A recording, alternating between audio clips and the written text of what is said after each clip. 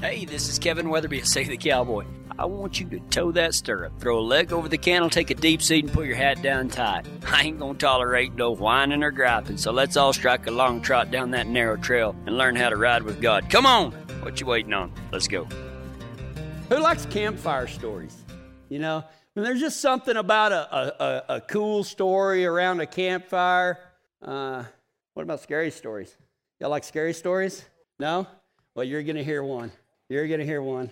I was probably about, 16, probably 16 years old. Lived with my mom. It was me and my mom and my brother. We lived in a single-wide trailer house in Big Lake, Texas, kind of catty corner from the hospital. And one night I was laying in bed, and I used to always sleep with the radio on. Well, not just any radio. I had the boom box. You know what I mean?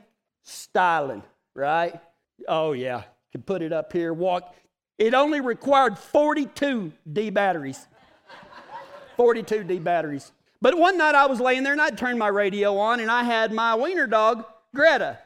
Greta always slept with me. She was a standard wiener dog. And I would, you know how like you kind of have to turn over and then to get comfortable, you got to rub your legs together like a cricket person, you know, to get all just right. Y'all know what I'm talking about. Y'all are crickets too.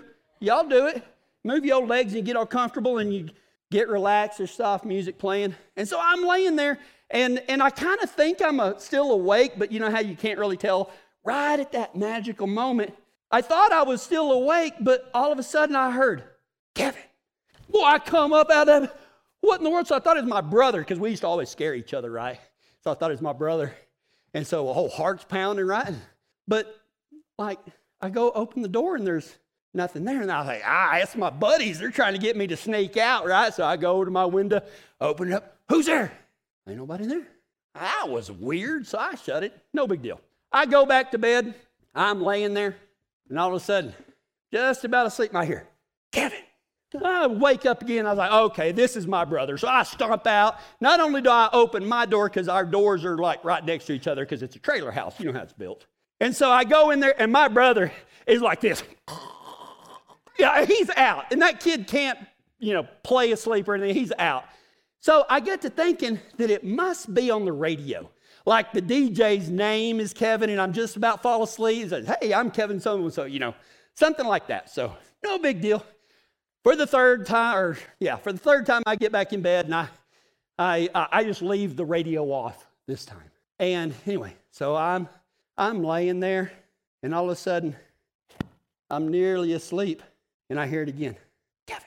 And this time Greta opens up her eye or lifts up like that and growls. And I'm like, what is going on? And so I open up my eyes and I now know that I had been asleep for quite a while, like hours. Right? But anyway, when I opened up my eyes, Greta jumped down and she's sticking her nose because we had one of those well-made American trailer houses that between the bottom of the door and the floor was this tall. Y'all know what I mean if you ever lived in a trailer house, right? There's like this, and it wasn't that much, but it was like this, right? And I see this light from the bathroom coming under the door and fog. And Greta is sticking her nose under the door and whining, and I immediately think the house is on fire, right? And so I climb out of bed, and I grab Greta, and I open up the door thinking I'm going to save my entire family, and there's no fire.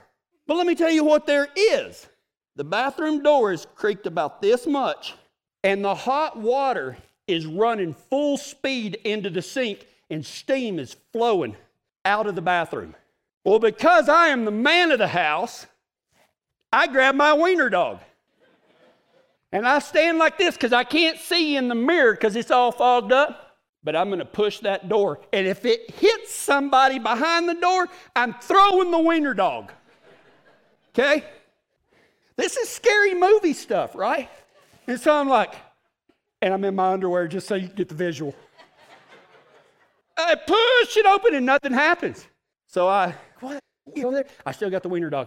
And I turn the hot water off, but there's still water running because the tub shower curtain is closed and the bathtub is running full blast. It's one thing to go like this with a door. It's another thing to open up a shower curtain.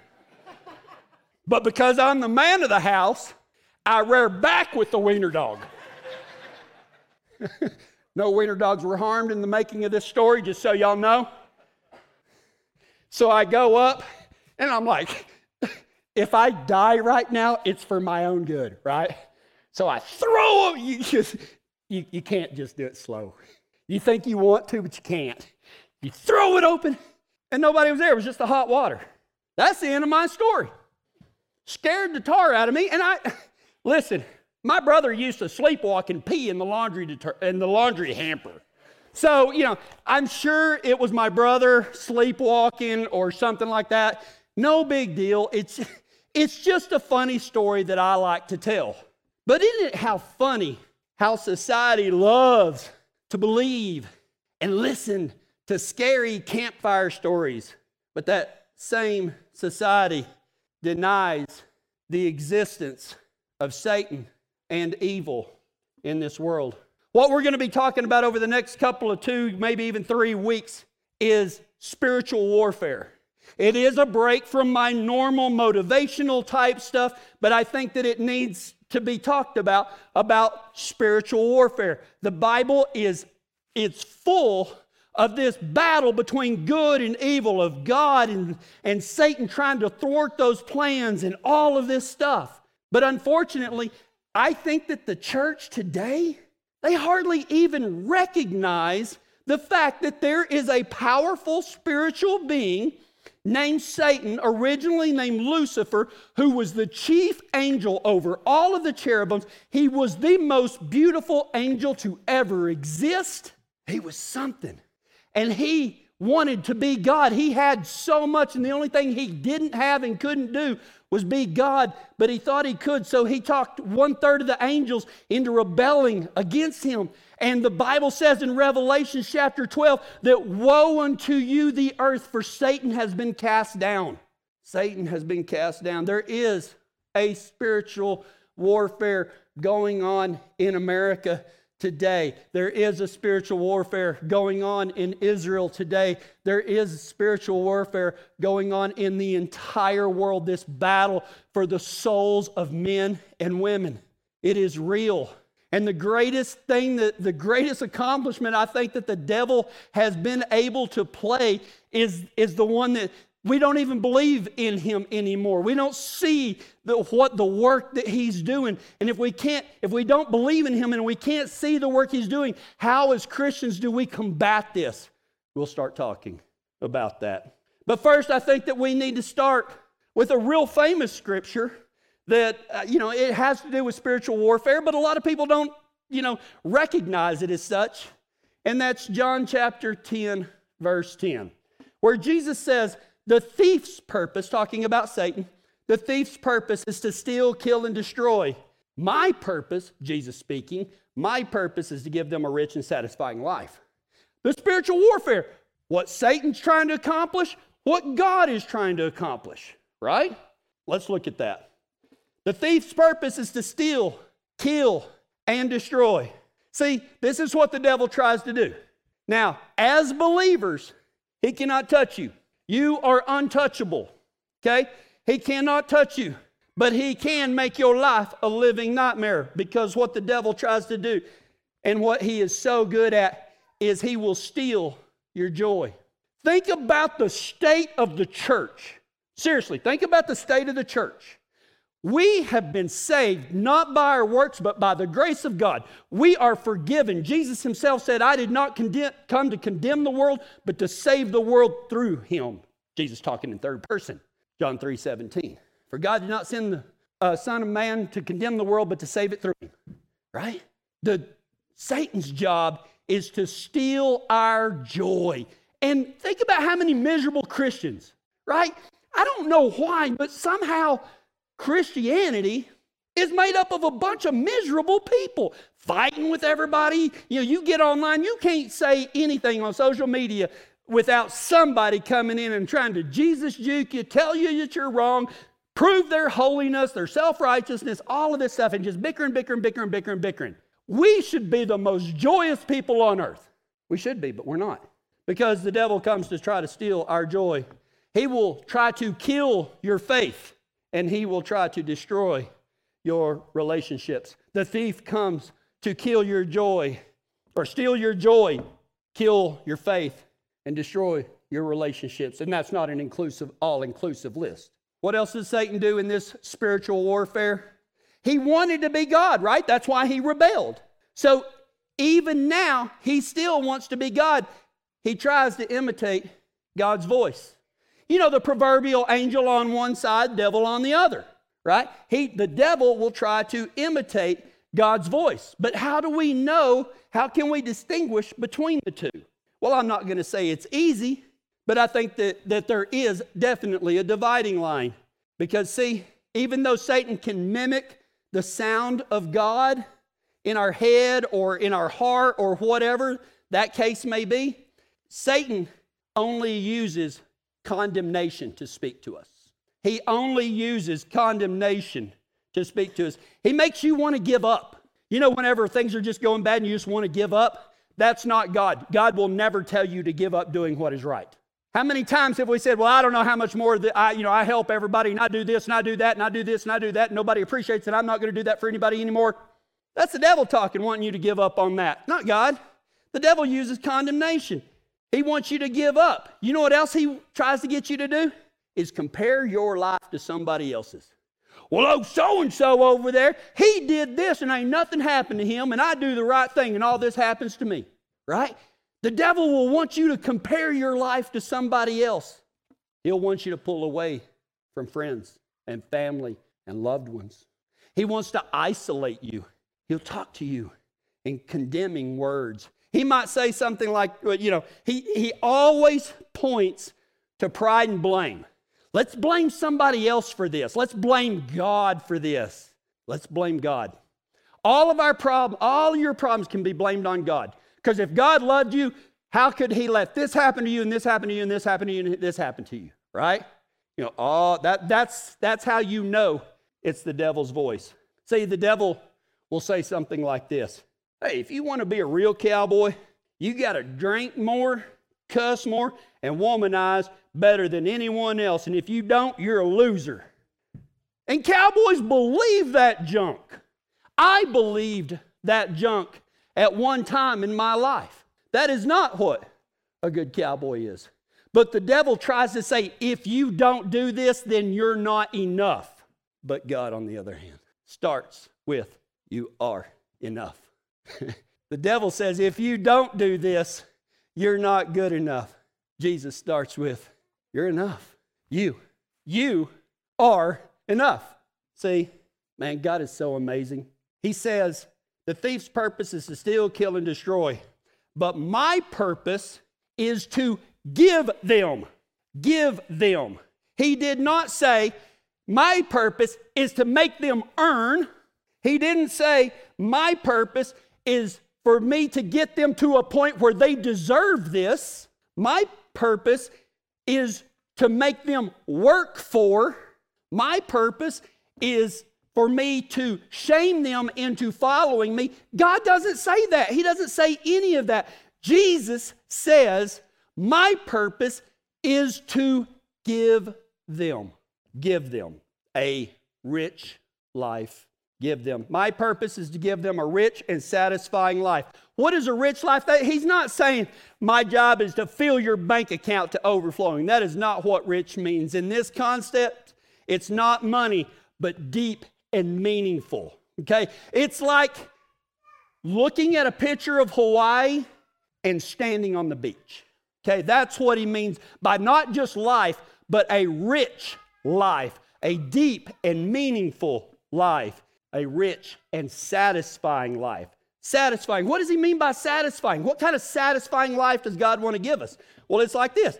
It gives purpose, a life that gives purpose and fulfillment. A life that means and counts for something. I mean, come on. Like, not in a prideful way, but don't all of us want our lives to have a purpose and mean something? That's why God came. Sent his son. My purpose is to give them a rich and satisfying life. What else is satisfying that he wants to give us is to know that we are loved beyond comprehension. You are enough. You are loved beyond comprehension. I have come that I may give them, not earn, not deserve, nothing like that. Give. How does God speak? He speaks in conviction. Conviction means this, like when you hear it, you know that whatever this voice is telling you to do might be one of the hardest things you've ever done in your life, but you know you'll be better off for it. That is conviction. Kevin, you need to quit dipping Copenhagen because you know what? It's the first thing you think about when you wake up. It's the last thing you think about before you go to bed. It's the thing that you think about that you have to spit a dip out so that you can eat. But just do it real quick so you can get another one. That's what kind of hold Copenhagen had on me. I'm not saying that about you. I'm saying it about me. God's conviction was, you're better than this and you don't need it. And I knew that it would be the most difficult thing in the world. If you think it's hard to quit once, quit twice. Just because I'm the one that has to pee on the electric fence twice. God speaks in convictions. He makes you want to do better and be better, right? And it's never easy what God's telling us. Forgive them. Love them anyway. Ask for forgiveness from God and from others. Had to do it this morning. It's not easy, but it's right. And God's voice always points to love, even when it's hard love. If your brother offends you, go to that person in private and talk to him. That's hard stuff, but it's right. That's conviction speaking. You need to go talk to that guy. Don't write anything about it on social media. Don't call your best friend. Go talk to them, knock on the door, and speak with them face to face. God says, if you want to be a real cowboy, you got to put your faith in me and what I can accomplish through you. It's a tough trail. Sissies need not apply. That's what God says. He tells you it's going to be tough. He warns you it's going to be tough, but he warns you that everything you're looking for, everything you need, everything that's going to fulfill you in your life is on the other side of it, and in that deal, the devil will try to stop you. Before we get into some more scripture about this, I need you to understand that there is a difference between spiritual warfare and the consequences of sin. Okay? See, we'll get to that in a minute. Most of the time, we're still talking about spiritual warfare and consequences of sin. Most of the time, the devil doesn't need to do anything to us. Okay? Most of the time, we do not need any prodding because of our sinful nature. He doesn't need to attack us. Listen, if you hit your wife with a long yellow hot shot and she hits you with the dually, that is not spiritual warfare.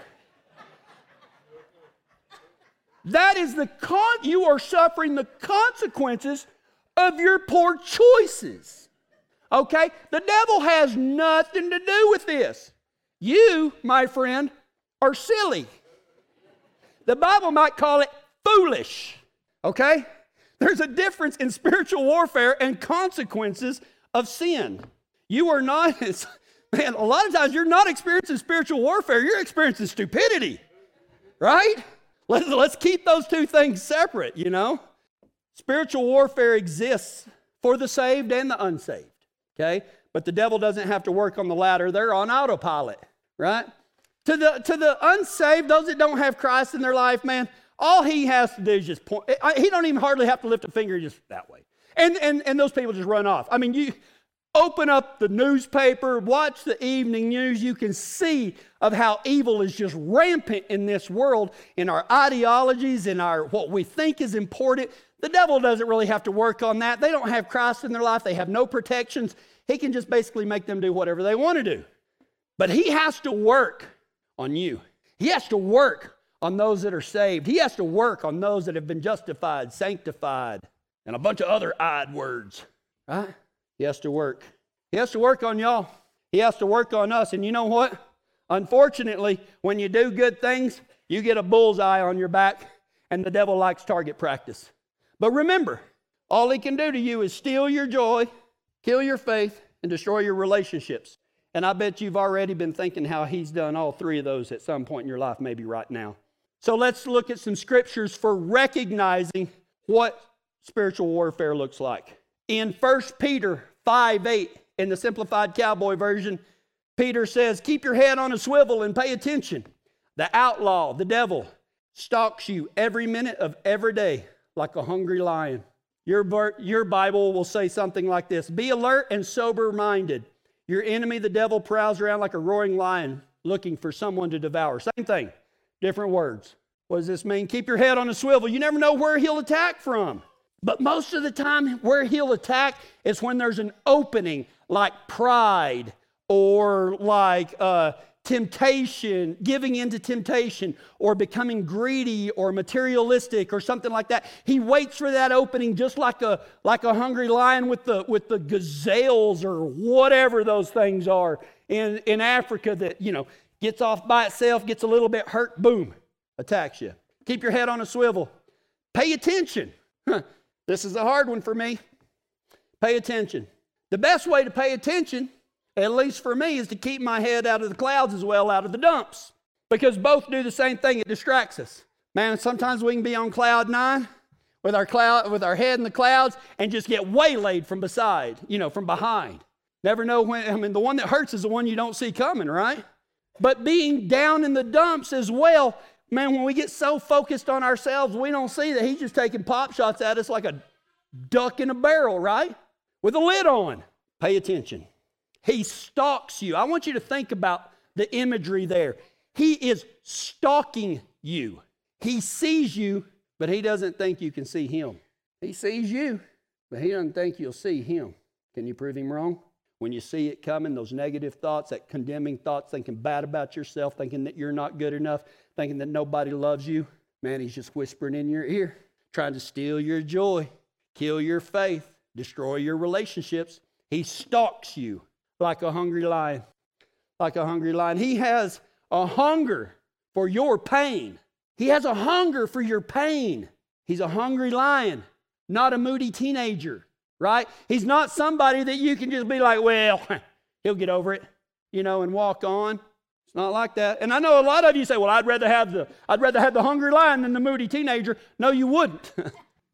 I get the sentiment, but let me go drop you in the middle of where there's lions, where you're all by yourself and where the lions are hungry, and let me see if you still would rather be stalked by a moody teenager or a hungry lion. We can laugh, we can have jokes, but spiritual warfare is real. And that verse right there is sobering. Your enemy, the devil, prowls around like a roaring lion, looking for someone to devour. The second verse. Don't catch yourself thinking or saying God is trying to get you to ride somewhere or do something that ain't right. The boss can't be seduced by such things, and he ain't going to do that to you either. James 1:13. What does this mean? Listen, I've heard it said. I bet I've said it at some point in time. God must be tempting me. God will never, ever, ever, ever tempt you. God does not tempt. That was in the Simplified Cowboy version. The real Bible says, when tempted, no one should say, God is tempting me. That right there is why I said God is not tempting you. Okay? It wasn't because I'm smart or have all the answers. It's because God said, no one should say God is tempting me. For God cannot be tempted by evil, nor does he tempt anyone. Listen, these temptations that are coming upon you, that is spiritual warfare. That is not coming from God. God is not testing you with temptation. God will test you, okay? God will test you, but he does not test you with temptation, okay? He doesn't dangle the bottle in front of you. He doesn't dangle websites you shouldn't look at in front of you. He doesn't dangle juicy gossip in front of you to see if you'll take it. God does not do that. The devil does. It's called spiritual warfare, and we need to learn to see it for what it really is. So what's the difference in a test and a temptation? Well, tests are hard, okay? I want you to remember that. The difference in tests and temptation is that tests are hard. They push you to grow and become who you could never be on your own, and it takes time, right? Tests are difficult. They take time, and deep in your heart, you know if you're to do this, you would be better. Okay? That's a test. Temptations are not hard. Temptations are easy. Just give in. It ain't hurt you the other 30,000 times you've done it. One more time ain't going to hurt you none. You can just Stop talking about that girl. This girl, she deserves it, right? No, it doesn't work like that. Temptations are easy. They don't grow you. They take away from your growth. They push you backwards. Temptation is the trail to hating yourself. Think about that. That's the fruit of temptation, is that you keep doing it, keep doing it, keep doing it, keep doing it, and then you start hating yourself, and the devil's like, this is too easy. This is just too easy. Giving into temptation makes us into who we never wanted to be, who we don't want to be. Tests make us become who we want to be, more than we want to be. Temptation makes us into who we never wanted to be. And finally, in Galatians 5:17, Simplified Cowboy Version, what the Spirit wants for us and what our human nature wants are two opposite things. Trying to do both is like straddling a barbed wire fence. You don't get anywhere and it hurts real bad. Okay, that's a Simplified Cowboy Version. Let me tell you what the real Bible says. For the flesh sets its desire against the Spirit, and the Spirit against the flesh. That's what I said. For these are in opposition to one another, so that you may not do the things that you please. Listen, man, here's the deal. This is just a lot of words to say this. The battle is real. REAL, which stands for really early for acronym learning. That's a joke. The battle is real. REAL, real. And to think otherwise, man, we're just deceiving ourselves. If you are not actively and intentionally following the Spirit of God, you're following human nature and or sin. If you are not actively and intentionally following the Spirit, because our human nature will lead us astray, but God will lead us on the right path. That is why we have to pay attention, sober-minded. All of this stuff that we're talking about is teaching us how to be more than conquerors. If you're not actively and intentionally following the Spirit of God, you're following human nature and sin. You cannot do both. You can't do both, guys. I wish I could tell you different, but I can't. You're either following God or you're not. But the devil sure wants you to try. Think about that. You can't do both. I mean, God himself said, no man can serve two masters. You can't do both, but the devil will convince you that you can. Oh, you can still be a Christian and do this other stuff. Think about that. This is spiritual warfare. And I know it sounds churchy, and that's what the devil wants. That's what he's telling you right now. I wish Kevin would get back to those funny stories and everything like that. Nobody wants to hear this spiritual warfare stuff. That's the devil talking to you, because what we're talking about today is the truth, and he doesn't want you to know the truth. And finally, don't fall into, when we're talking about spiritual warfare, please, do not fall into the error that author C.S. Lewis identified when he said this. There are two equal and opposite errors into which our race can fall about devils. One is to disbelieve in their existence. He's saying that it's wrong to disbelieve in their existence. There are two equal and opposite errors into which our race can fall about devils. One is to disbelieve in their existence. The other is to believe and to feel an excessive and unhealthy interest in them. They themselves are equally pleased by both errors and hail a materialist or a magician with the same delight. In other words, man, it is real. It is real. And what we get to know from this is to keep our sights on God. For it is God, his purpose was to give us a rich and satisfying life, knowing that he will protect us, knowing that he gave us the Bible to guide us, and to know that he will be with us to the end of every age. Listen, not everything is demonic, but just live soberly in awareness of the fact that they are out there and they do not want you following God. Let's go to him in prayer.